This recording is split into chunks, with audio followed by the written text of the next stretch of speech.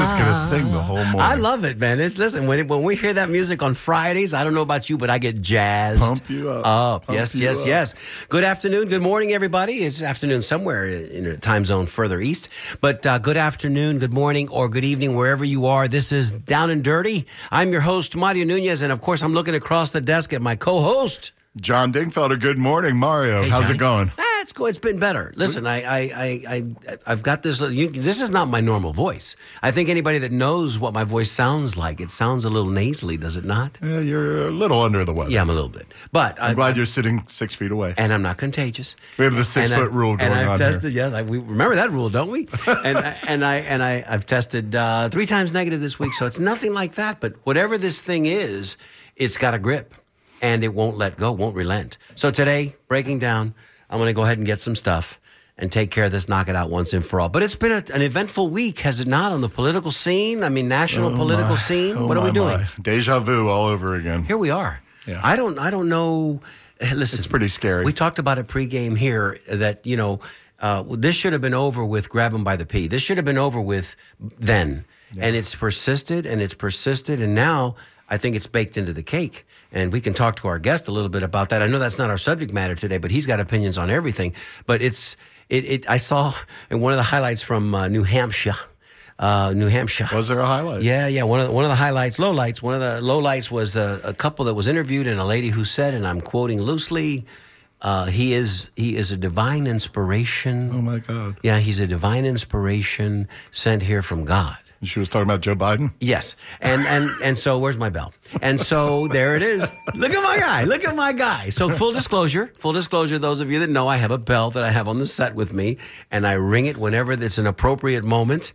And today I left the house so discombobulated that I didn't bring my bell with me, but our board operator extraordinaire, Skip, he's on the scene, and he's got me. So thank you, Skip. The key question this morning is, can you spell discombobulated? No, not at all. Me neither. That was why I mentioned it. We'll have but to rely on our guests. We have a scribe here with us that I'm sure can. So, but yeah, it's been quite the week. I don't know what we're going to do. I will say this. If it continues on this path, it should be clear, because the numbers that they're not talking about is how many and again, we lose. The races are won and lost in this time on the margins. So our guest is arriving. So races are won and lost in the margins, and he's disenfranchising so many people that I think it's going to make it easier for President Biden to attain his reelection than not. And the ageism thing has nothing to do with anything, really and truthfully. This is going to boil down to, quite simply, do you want to sustain democracy? Or are you willing to give all of your rights up and do this nastiness that, we weren't alive. You and I weren't alive, and our guest wasn't alive in the 1930s when Europe was doing its thing, and we had to send money and blood and treasure over there to stop it, to blunt it. There's a lot of pessimism out there, but I am optimistic that come November, our country will come to its senses. Right? We'll prevail, and we'll do what it always does. Good things will happen. Good things. Yes. Good things. All right. So thank you. We are settling in here in the studio. We can introduce our guest to you in just a couple of minutes. We want to go ahead and load the phones up, the phone lines. Irene is standing by. She's, again, part of the team on Friday mornings. We had a lot of good calls last week. Listen, our callers are. I will say this: our callers are out. Our listeners are out there. Thank you, DJ Spaceship, and thank you, Miss Yvette, for coming in. So I can say this: our callers they're feeling more confident and comfortable with us now on Fridays, and I think we're doing the right thing. Our subject matter is attractive enough because people are calling in and they're adding to the content. Yeah. And this is a dialogue. It's not a monologue. So even though you and I and our guests certainly have a conversation in studio, it's also incumbent upon the listeners to join in because it's invaluable. So let me give you that number now. The studio line is 813-239-9663. If you feel like you want to send us something in written word, dj@wmnf.org. And you can text us also. Skip, I think that's the text number there, correct? 813-433-0885. So along with my bell, my cue cards, and all of my accoutrements, another fancy word, French fancy word. You know, the French, they have fancy words. I'm just saying. We don't know how to spell that either. But join the conversation. Please give us a call today. Now we can introduce you to our guests so that you know what our subject matter will be. And when it comes to calls, we're going to get started on the show for about 10 or 15 minutes and hear from these fantastic and brilliant guests that we have. And then probably about 10:30 we'll start. And dear friends as well. So, we can start right there. They're not just very talented and smart people, but they're our friends. That too. All right, ladies first. We'll start with Yvette Lewis has joined us in the studio. Good morning, Yvette. Good morning, everyone. Yeah. Hold on, we got to work on your mic. Say it again. Good morning, everyone. There Beautiful, you go. beautiful. Perfect. And can you hear us? Yes. Okay. So Yvette Lewis is chair or president of the local chapter of the NAACP, and she's done that for several years that I'm familiar with. Yes. And she's been involved in NAACP for I think a couple of decades. So yeah, you can say that. We so appreciate your efforts, the voice for the people, and we know we can always count on you to be there fighting the fight. Thank you. Yeah, how you doing today? I am doing wonderful. I am feeling really good here and just loving every minute of it. Yeah. So Yvette and I, as a side note, we had a good time a couple years ago when the Bucks won the Super Bowl, and we were invited to go out on a boat. Yeah. And Yvette and I sat next to each other, and she held my hand and gripped it so tightly it's still suffering. Annette not feeling that boat experience too much? No. Okay. Landlubbers. She likes the dry land. Yeah, you go. Anyway, I like to tease her on that. Our next guest is Paul Guzzo. Paul's a reporter for the Tampa Bay Times and a good friend. Paul came from the Tribune before that, or just directly from La Gazette? No, I was at the Tribune, and then when the Times bought the Tribune, I moved over to the Times. Yeah, one of the few who made the transition over. But Paul's an amazing reporter, covering all sorts of just really interesting. That's the best thing. Lynn and I will read a story, we'll start reading a story, and we'll just say, that's a Paul story, before we even see the byline. But you do a great job, and the topic we're talking about today is lost African American cemeteries, and we'll get into that in a second. Paul, how are you today? I'm good. I appreciate you having me on. Yeah, absolutely. And I was briefing up in the last couple of days, reading all the stories you've done. I bet you've lost track. There's no way you read all of them. Yeah, you don't have that. That's you don't have that that's type a of time. false statement. But it's just an amazing and sad and tragic story. Yeah. But so let's start with you, Paul. How did this begin? And I know the gentleman you're about to talk about, but how did this begin? It's kind of crazy how it started. I wrote what I thought was a throwaway story on a axe murderer from 100 years ago. It was just kind of this interesting piece of Tampa history that nobody really ever had written about. You love the gore. Yeah. You love the gore. And in the story, there was a riot after they arrested the axe murderer. There was a riot at the prison. People were trying to get in because they thought he was going to get innocent, and they wanted, vigilante justice. And in my story, I wrote in passing, and 3 or 4 people died, however, in the riot. And I get an email a few days later from this gentleman, Ray Reed, and he says, I'm really offended that you didn't give those people names who died in that riot. And I said, well, how am I supposed to know their names? And he immediately replied with their death certificates. Wow. And he explains that he used to be part of the county's indigent healthcare program. And in retirement, he started this project of trying to find out everybody who is buried in the county's Potter's Field with unmarked graves. The cemetery for all people, thousands of people buried there. Most people don't have a marker or a name. So he starts going through death records to find out who is buried there, because he said in death, they deserve to have recognition. I thought, this is a fascinating story. This is great work this guy's doing. I spend a few days with him. And we're saying goodbye, myself and then Times photographer James Borchuk. He said, well, the real story isn't what I'm doing here. I said, what's that? He said, the real story is Zion. I said, what's Zion? He says, nobody really knows. He said, it seems like it was located where Robles Park Village is. Everybody who was buried there was black. And the cemetery is obviously gone. I said, what does that mean? He said, that means the bodies are still there. That sounds a little insane. That's tinfoil hat stuff. That's not possible. How could a cemetery be built over 100 years ago, no one's ever known. But, I thought, all right, I'll look into it. So slowly but surely, I would dip my toe in, look at one thing, look at another. Is this 2017, 2018? The last burial, I think, was... No, I mean your story. 2019. 2019, your conversation with Ray. Yeah, and so... Shout out to Ray Reed. I started looking into it, and the more I looked into it, the more I started realizing, oh, wait, this is real. And at that point, we just kind of jumped in, head first. And after 9 months of research, we published our first story. Wow, 9 months of research. Yeah. That's, I give a shout out to the Tampa Bay Times too, because, stories like that deserve to be told, but you've got to have the time to do it. And I know you put a lot of time into it. Well, the thing is, so if you read the first story, you see how carefully we word it. We couldn't say the bodies were still there. We had no proof. That would have taken ground-penetrating radar or a shovel. So what we had to do was we had to prove that there was no evidence they were moved. Right. So that's first pulling all the death records we could, and then entering every name in every cemetery database in the county to see if any had been moved. We literally walked Memorial Park with a list of 400 names, looking on every headstone for them. And then it's... Memorial Park being not about a mile or two away as a possibility that these bodies could have been moved. It's the only all-black cemetery that dates back to when Zion disappeared. So if they were going to be moved anywhere, it would have been there. In the 20s? It opened in 1919, and Zion disappeared in the 20s. In the 20s. So geographically, we're talking to 7 or 8 counties today. Geographically, where are we talking about Zion?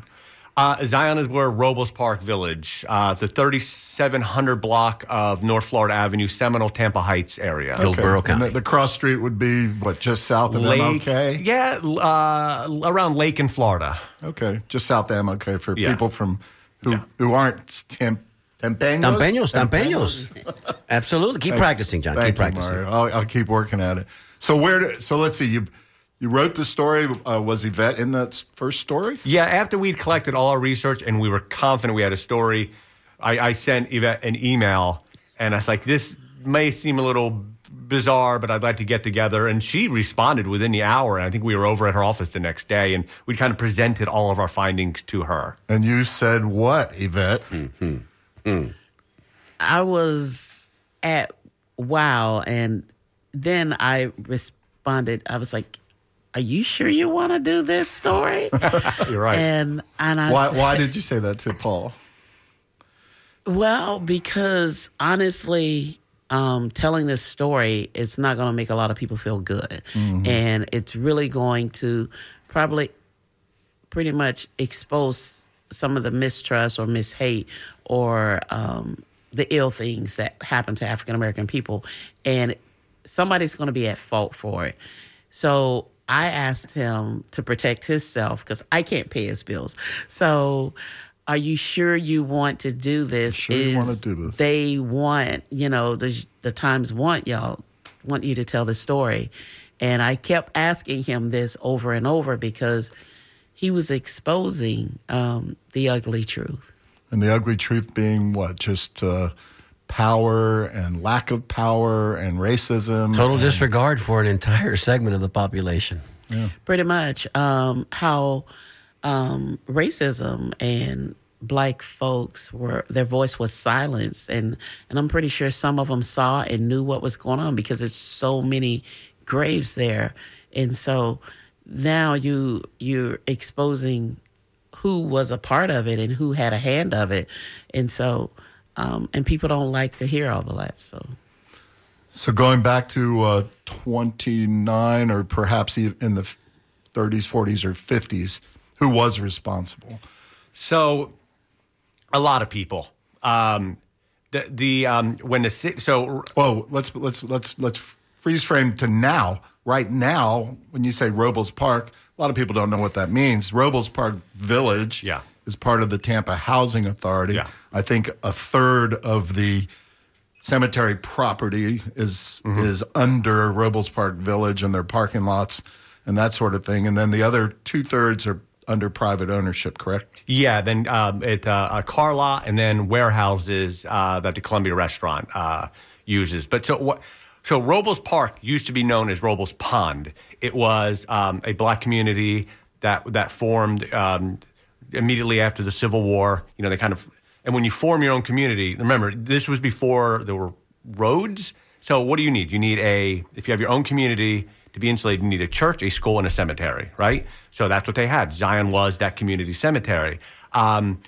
At one point, then the city, Robles Pond was not part of the city. It was outside city limits. As the city expanded and took over that property, they... Sort of north of the Scrub. It's north, yes. Yeah, because the Scrub was sort of toward downtown, what became Central Avenue, yeah. Jackson House. That was the Scrub, which really goes back to the Civil War. And then, but this is kind of, as the population grew, I guess, and probably a little bit higher in terms of altitude, this was a little bit further up the street. I mean, you're talking, I think the first, it was platted, that Robles Pond was first mapped, you're talking in the 1880s. So I'm going to guess that immediately after the Civil War, a collection of residents said, let's go start our own community out there. Paulie, for context, and so people that are listening now that maybe don't have the insight of the story that we do, and we keep referring to Robles Park, Robles Village. There was a gentleman by the name of Robles. Can you give us a little bit on him? He doesn't really have much to do with the story. Robles he was a landowner. There you go. And the pond out in that area was named for him, and so Robles Pond community was named after the pond that was next to their neighborhood. In case somebody wanted to know who Robles was. And the Robles family's still here because I'm friends with one of them. It's a white family, but yeah, landowner. There's no proof that Robles actually ever owned part of the Robles Pond community. In fact, if you look at the original land deeds, it was all black men and women, mostly women, who originally purchased a property out there, to form the community. But though when the city expanded, they came in and said, "Hey, we're putting in paved roads and lights, and now you owe us money here, improvement fees." Sure. And if they couldn't pay, and this was part of a state law that you could do this back then, if you couldn't pay the fees, then the land could be taken from you and reverted back to a previous owner. And if they couldn't pay, then to another previous owner. Wow. So Zion at that time was completely filled. It was no longer a profitable enterprise. There was no money coming in. There was no one left who could be buried there. They didn't pay. It reverted back to the original landowner's daughter, who was white. She lived in California at the time. She sells that property to H.P. Kennedy. H.P. Kennedy then who is a former city councilman, a wealthy developer. He goes to city council in 1929, and he says, "Hey, I own this land, and when I bought it, it came with these fees. But, cemeteries aren't supposed to be charged these fees." And the city council said, "You're right. You're not supposed to be charged these fees. It's all waived." So the fees that cost in the cemetery are now waived. A month later... So he gave it back to the black community, right? Oh, of course not. A month later, he goes to city council, and he gets building permits by city council to build on Zion Cemetery. Now, remember, a month earlier, maybe 2 months, don't quote me exactly on that, city council admitted that was cemetery land. And then 30, 60 days later, they give him building permits, and he puts up shops. But it wasn't a potter's field. It was a cemetery with headstones and markers, proper markers. So that had to be all lifted and removed and eradicated before he could build. In an article, I believe in around 1923, the Tampa Tribune referred to Zion as one of the most beautiful and largest cemeteries in the city. Of course it was, of course. So this was not... Yeah, this was not a potter's field without headstones. This was a major cemetery. Just clarify that this was not a city council that I was on, correct? No, not at all. No. Where's my bell? And so they built over it, and slowly but surely, so they built storefronts, and then a few years later, a few houses pop up on the property, and then in the 1950s, the Housing Authority purchases all of it to build Robles Park Village. And they do that, and they displaced the entire Robles Pond community, a historic black community, and Robles Park was a white housing development back then. And as they're building it in 1950, they come upon 3 caskets. They say, "Hey, we found this casket." The city said, "Oh, those are from Zion." And then the housing authority said, "What should we do?" What's a Zion? And they said, "Well, Zion Cemetery was all moved," and they said it was moved to something like 1915, which I don't even know where they got that number from. And so they just kept building as though nothing ever happened. And this is what the precursor, I guess, of today's Tampa Housing Authority. Yeah.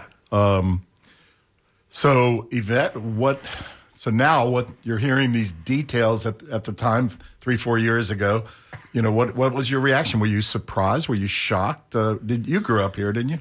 Yes, born and raised. Yeah. Tampeña. I was shocked and definitely a bit a lot sad, hurt set in, because this cemetery, we were taught, everyone knows that cemeteries are sacred grounds. So it's just, you don't mess with them, and that's where you honor the dead. And if a loved one's there, then you can go there and place flowers on there, or do some stuff. Final resting place. Yeah, final resting place. And so, it was a great deal of hurt.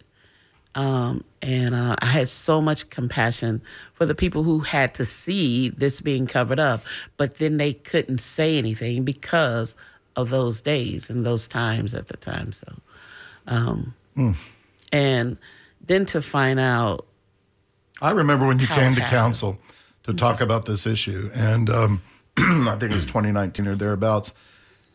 I remember you being emotional, really emotional at that time. You're still emotional as we sit here today. That's something hard to shake, isn't it? It is. It really is. And it was something that you just never thought that you would be able to live and experience this here. And it's not an experience that you're saying this is a fun experience. It's, you actually, African-American people have gone through so much with slavery and so much of losing towns and losing lands, all because of the sake of, let's be honest, the color of their skin. So for this story to come out and to hear this, it was really very moving, very emotional.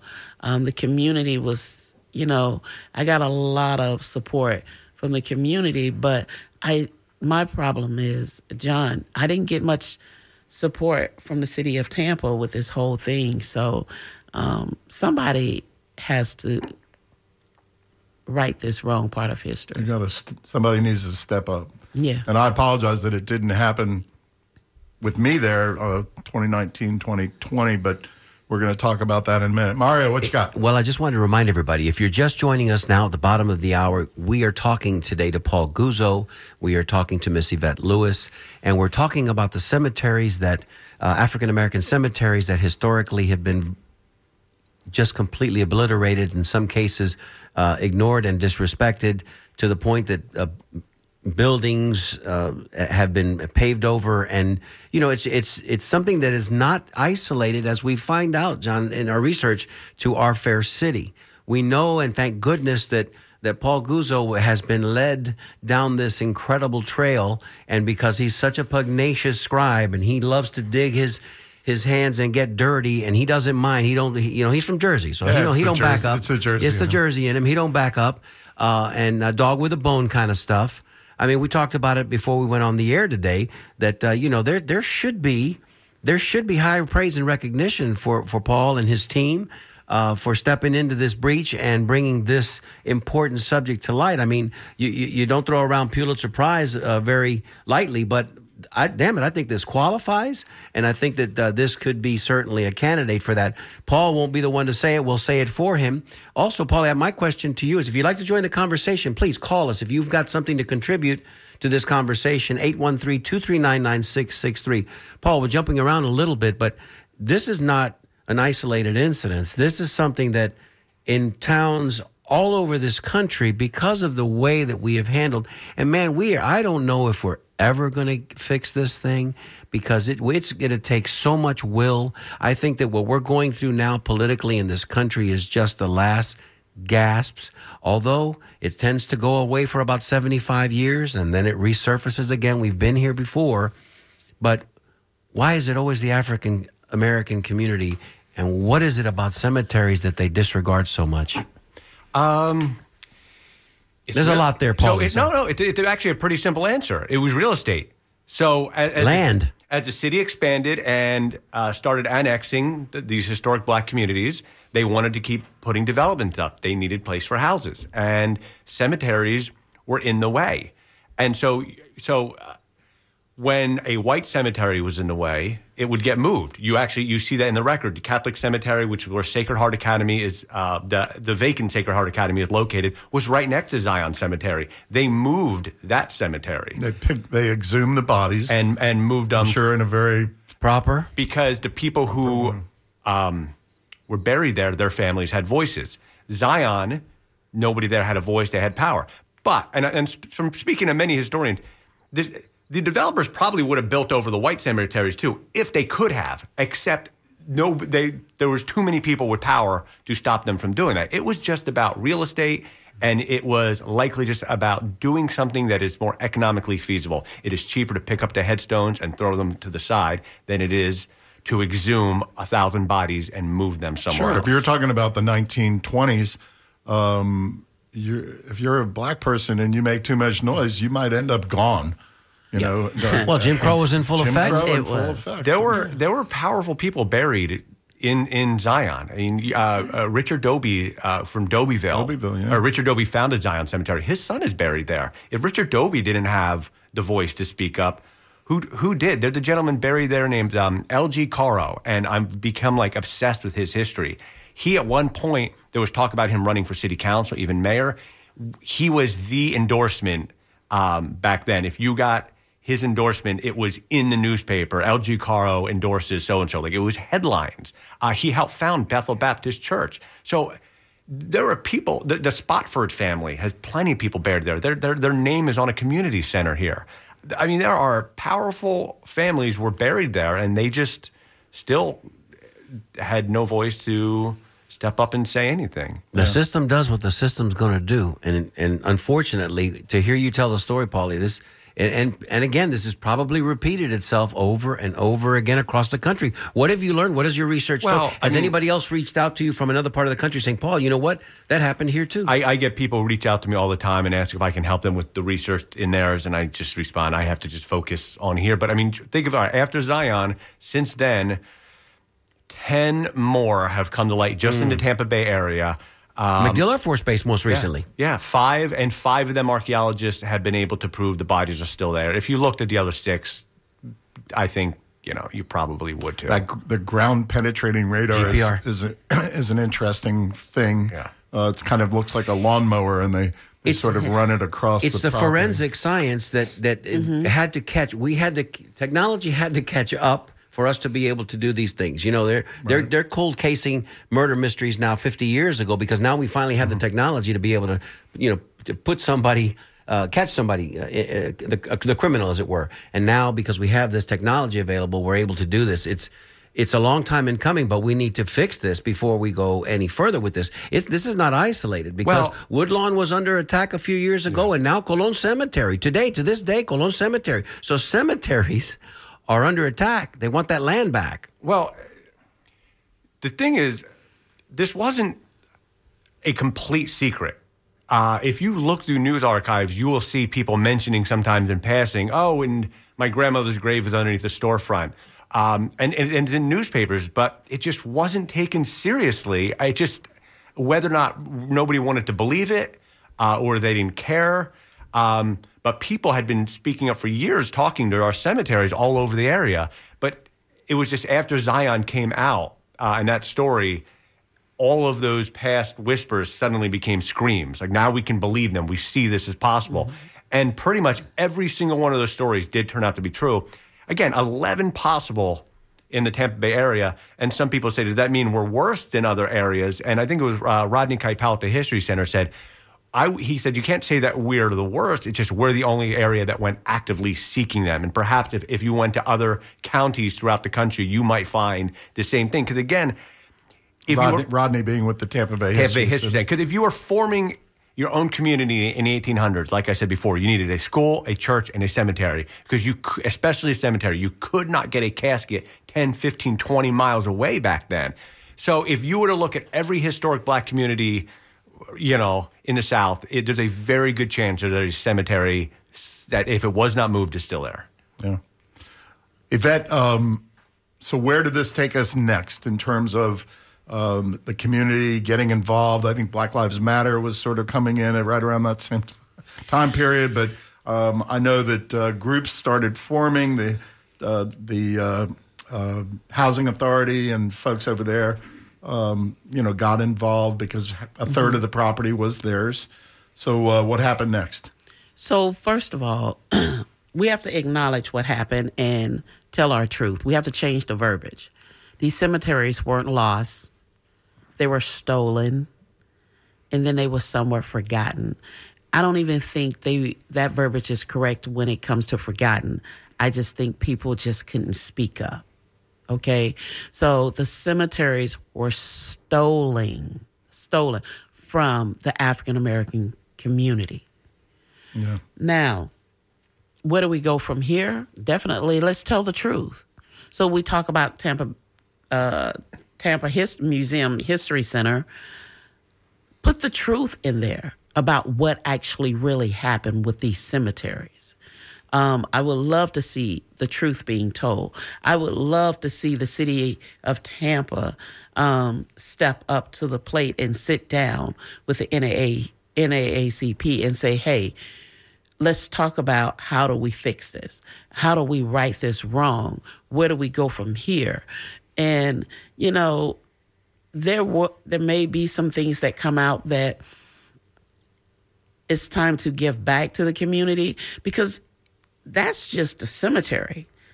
Let us not forget the Garrison Channel down, which is now Channel Side. That land was taken from African American community. You talked about the Scrubs earlier. It was taken in because they were forming the highway. So there are many African American communities that are completely erased, gone, eradicated. And now you're looking at East Tampa, who is being gentrified. So those are some of the things that are coming out that we need to talk about and that we need to say. And this city administration, it's time for them to have the honest and candid conversation. And, you know, and we can help with that. So I was real optimistic at the beginning in 2019, 2020, that, you know, because there seemed like positive meetings going on. They put together an architectural plan for sort of a memorial park over there at Zion. I was talking to folks at the Housing Authority in the last day or two. They said there's still a committee that is meeting, but it seems like it's stalled a little bit, perhaps for lack of funds. I don't know if it's stalled for lack of enthusiasm or effort, but it seems to have stalled for lack of funds. It's always funds. What's your take on that, Yvette? I question what those committees are doing because I'm not understanding. So the NAACP has a spot on those committees, but however, somehow or another, the Tampa Housing Authority didn't want us there. I guess maybe because we were too vocal about it. Okay. So again, our voices are being silenced. Our voices, you want us there, but you don't want us to say anything. So I believe you and Connie Burton were sort of excommunicated from the group. Yeah. Getting a little rowdy there? We were.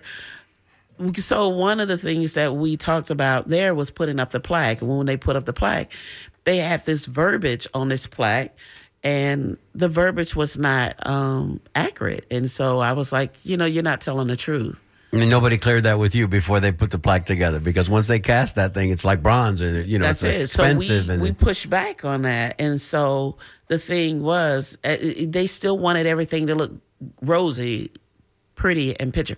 But our history is our history. It may not be pretty, but at least tell the truth. Because if you don't know where you come from, you don't know where you're going. And the people today, and the people, my kids, grandkids, everybody's children moving forward, they need to know the truth, because this is how we got here, because no one back then was able to say anything. I'm not going to say they didn't have the right. I'm just going to say they were afraid. Sure. Because we've lost several towns in the state of Florida and all over the world, actually, because black folks choose to speak up. And so that could have easily happened here, but it didn't. So my thing is, if you're going to tell the truth, tell the truth. Mm-hmm. We've got an email. I just want to read this quick email. It comes from one of our ardent listeners. It says, what's been learned of Black Republican Reconstruction era leader Robert Meacham's grave? Mm-hmm. Thanks to the championing of such a mission. And that's from one of our listeners. Robert Meacham was... He was buried in College Hill Cemetery. College Hill Cemetery, a stack of records. Point was located where the Italian Club Cemetery's parking lot is today. The Italian Club purchased that property in the 50s. It's private property, so the city has really no control over what's going on there. But the Italian Club, almost a year ago, I happened to be driving by, and I saw somebody out there scanning it with ground-penetrating radar. Really? So the Italian Club did scan the property, but almost a year later, they still have not said what the results were. I know from Paul, you're a Paisan. What you didn't have any clout over there. Apparently, the city doesn't either, because according to public records, the city has twice emailed the Italian Club to ask them what the results were. They didn't even reply to the emails. I have probably called the Italian Club, I will guess, a dozen times. They've never returned my calls. On one occasion, I did get a hold of them for another matter, and they commented on that other matter. And when I asked about the cemetery, basically they hung up. No. Basically, they hung up on me. Wow. So they've not commented. But again, it's private property. So, and they're not. But there's moral and ethical issues. But for me, I just want to know, because I'm a reporter, and you always want to find Have you guys the facts. reached out to the Italian Club? Yes, I've reached out to them several times, and I got nothing.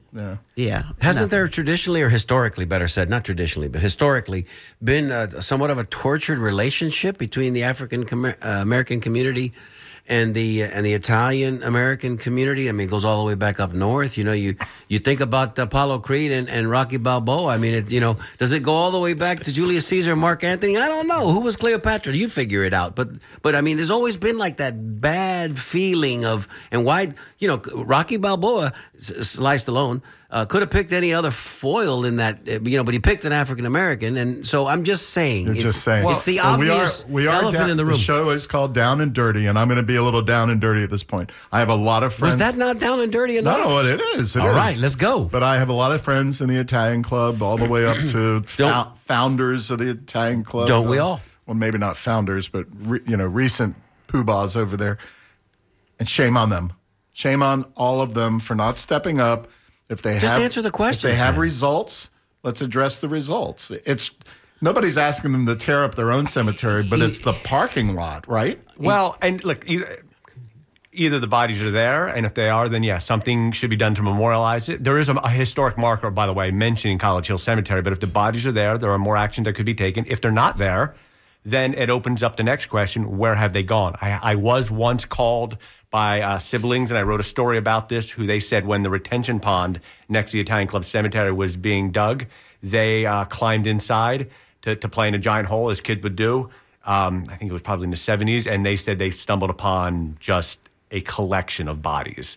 So and everything they told me matches up. So that would be like bones. Yeah. I guess. Yeah. And their details just matched up with so much other detail that I had no reason to disbelieve them. So I did write the story. So at some point, somebody did dig up bodies and move them. Whether they moved them all or not, we would only know by looking at it. And to address that question, so listeners know, Meacham, he was a freed enslaved man who went on to become a state senator and champion education throughout the state.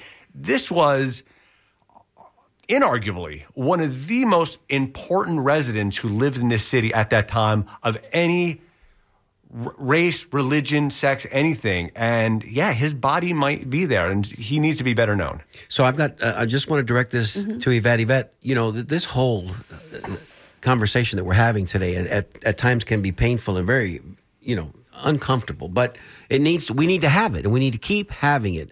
The race relations in this country have always been just bobbing above the surface, and then it kind of goes down for a few years, a decade. Maybe we don't have any, trouble, as it were. And then, but it seems to be now living on the surface or breaching the surface. It's in our face all the time. Mm-hmm. And we've seen it, and it's not getting any better.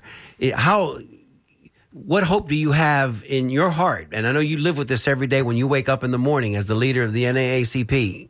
What, do you have hope that people are starting to wake up and starting to listen? Are the young people coming to the conversation? And then I got something for Paulie in a second.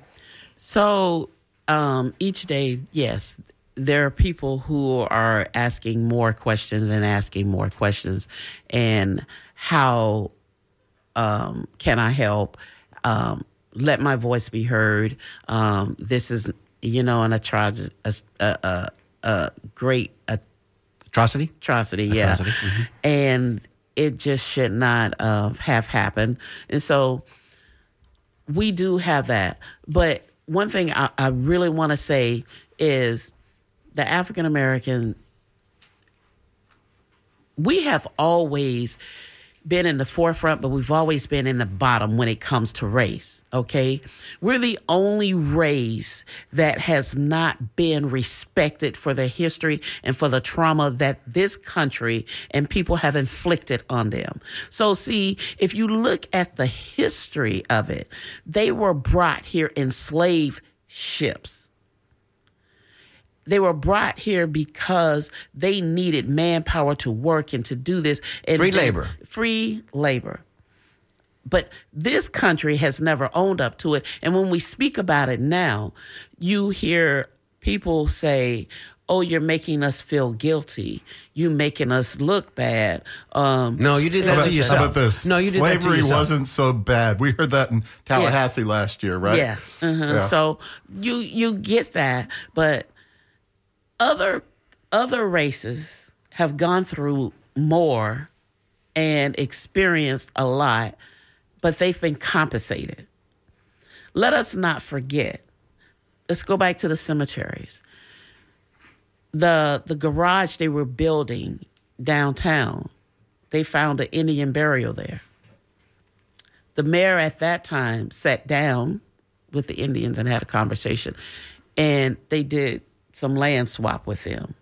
So they were compensated. Is that Cotonchobee Park or Fort Brooke? One of those? Fort Brooke. Yeah. Mm-hmm. Yeah. So they owned up to it. So African Americans, and it's funny because the certain people, Republican Party, and I had to say it, they want the word reparations to sound like a bad word when it comes to us. When I say us, I mean African American people. But there are many races in the United States that received everything and then some because of what their people went through.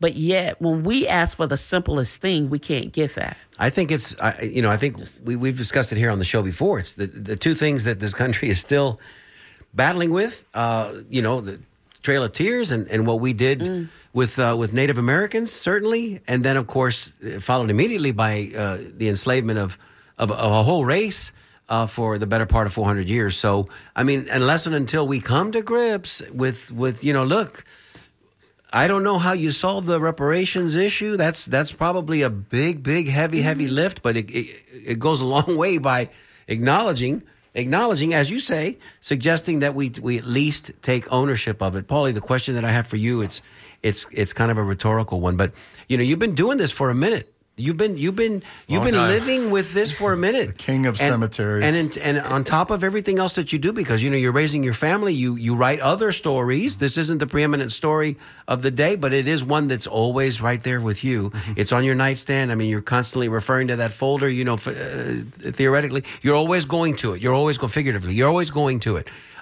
My question is, when you hit a new vein and new information comes to you that you hadn't heretofore learned about, does that hair on the back of your neck stand up? I would ask you if the hair on the top of your head stood up, but brother, you ain't got no hair. I'm just saying, you ain't got no hair. I am constantly looking for new information because, am I at dead ends? At this point, the only way to solve if the remaining locations do still have cemeteries, whether College Hill Cemetery is still there, whether the black section of Martí Colón is underneath that shopping plaza. Across the street on Columbus. Yes. North of Columbus. Whether or not all those cemeteries are still there is for somebody to bring out ground penetrating radar. There's only so much I can do as a journalist. At some point, it is up to other people to step up. See, That's what I'm waiting for. This is where somebody with resources capable and a conscience and a big heart could really serve the community by coming forth and saying, listen, stroke that check. How much is that GPR going to cost us? Yeah, but the owners have to allow it, which is a huge part. Because Mario, we've got a call. Let's because go. They're landowners, right? Yeah, landowners. Okay, and land, we discussed that. Land is the thing. Caller, you've been waiting patiently. You're on the air. Tell us your name and where you're calling from, unless you don't want to tell us your name. I'll just say, my name is DeAndre. There it is. Hey, DeAndre. Hey, Mario.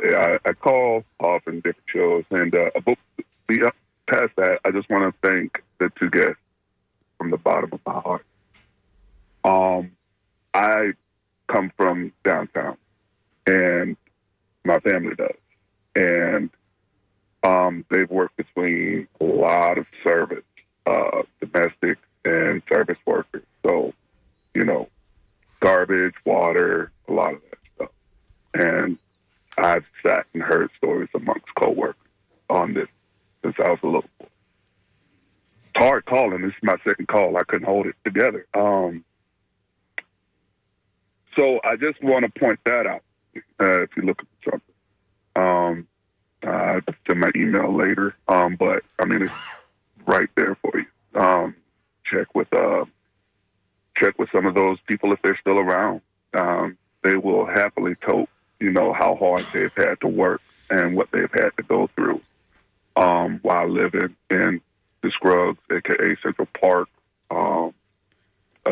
Garrison. Well, it was a little bit before the Selman, a good bit before the Selman, I guess. But I just want to thank y'all, and I gotta go. We always thank you for listening, DeAndre, and contributing to our show mightily. He's got a great point. As we come to almost the close of another show, this hour has evaporated.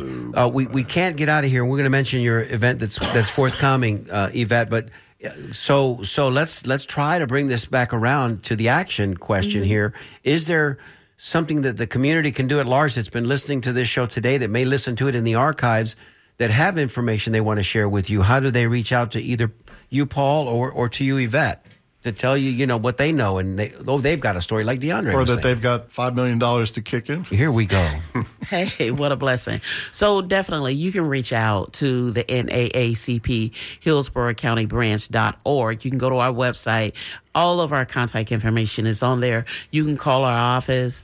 You're more than welcome to even come visit the office as well. We would love to hear your stories. We would love to document your stories. We would love to, and make sure your stories are getting told and getting told accurately. But my one wish here, the takeaway, is accountability for all of this. The city of Tampa, if they would say, let's sit down and let's discuss this and let's see how do we move forward and heal some of the hearts that has been broken behind this here. While they're still here, while those descendants of those people are still here. Johnny? Yeah. Do you have a question? Comment?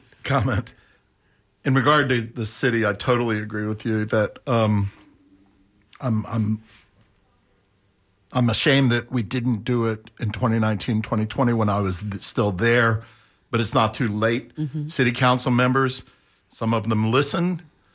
If they don't, give them a call and give the mayor's office a call and tell them that this is important. The city can step up. The city always has an extra $1 million or $2 million in their budget every year. Okay, they always do. We know it. You've seen it, Yvette. You just dig around and you can find it. Okay, a council member needs to make a motion this summer for $1 million, $2 million to start as seed money for a nice memorial over at Zion. It's not fixing it. It's not curing it. But I think it's a big step. If they have that seed money, then I think other people will jump in. I think the private sector will jump in with donations. I think the federal government will jump in. I think the state of Florida is hopeless right now.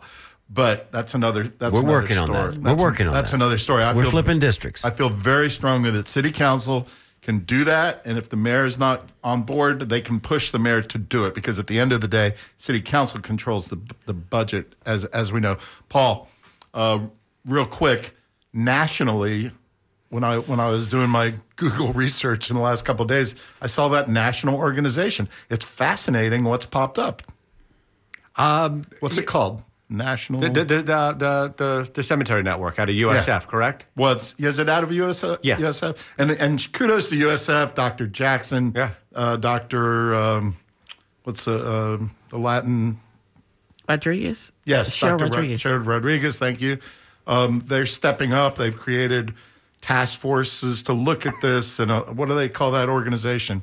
USF something or other, African American Cemetery, something or other. They've done a nice job. They had a good program over at the History Center. I'm worried that Tallahassee might shut that sort of thing down because, God forbid, we're talking about an African American issue on campus. But anyway, I'm on my horse. Guilt is a bad thing, huh? I mean, when these people start talking about it, and all of a sudden you're talking about that. No, we don't want to talk about that. And I think that's probably what it is. What Yvette was talking about earlier. They can't admit to it because it's just too much. Yeah. It's too much on their psyche. Before we get out of here, we're getting close to the end. Tell us a little bit about your Health Expo and Community Olympics. Come on, we've got the flyer. I've got the flyer. So come on. Really excited. Let's end on a happy note. Yeah, so we're talking, so the NAACP is going to have our first annual, the Health Expo Community Olympics. We invite the community to come out. We're going to have some health workshops talking about health, being preventive and with your health. And we have, we're going to have the Olympics piece that will have swimming,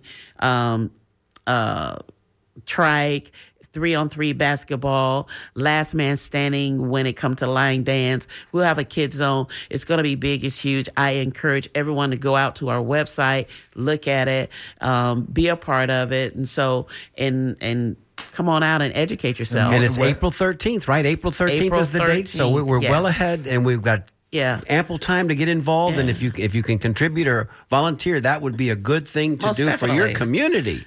Yes. And so, and even still to compete, if you can compete in the Olympics, definitely come on. And who's going to take the gold? The bronze or the silver? I love it. Paulie, what's next for you? What's going on? What's in the offing for you? I'll just remind that St. Joseph's AIDS Society Cemetery is under Homes over in the Montana City subdivision in Tampa. College Hill Cemetery might be under the Italian Club parking lot. Marti Colon's black section might be under the plaza across the street from Marti Colon Cemetery. Oak Lawn Cemetery's black section might be underneath that parking lot owned by the FDOT next to the cemetery. We won't know until somebody steps up and does something. That's in St. Petersburg. No, that's right Tampa. Here. Tampa. Oh, that's Tampa. Yeah, so we won't know answers until somebody steps up and does something.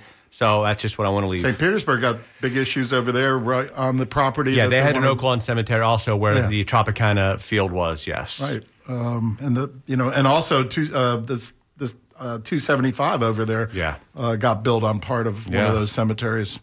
It's good. So I mean, listen, this is some evil stuff we're talking about, y'all. This is evil stuff. The National Cemetery website I was talking about, you can find it online.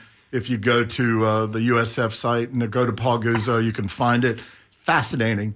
I just sat there clicking last night, looking at these cemeteries all across the country that are either gone or in a state of horrible disrepair. Mm-hmm. And this isn't just in the South, by the way. This touches some of the northern states as well. Mario, take us out. Listen, you got to follow Paul Guzzo, okay? If you don't do it now, I mean, if you haven't been doing it up until now, do it. Follow Paul. He's got his finger on the pulse, and he works together with Yvette Lewis. And thank you both for coming in here today and sharing what is, your hard research, your heartfelt feelings, and everything that's important to this conversation. You have a home here at WMNF, and you have a home with us on Down and Dirty. So if you need to come back and give us an update, please do. From now on, from this day forward until November, we're going to remind people to register to vote. If you want to vote absentee, you've got to contact the supervisor's office. Voting is critical. You've been listening to WMNF 88.5 Tampa, Florida. This has been Down and Dirty. Have a great weekend, everybody. Take care. Bye-bye.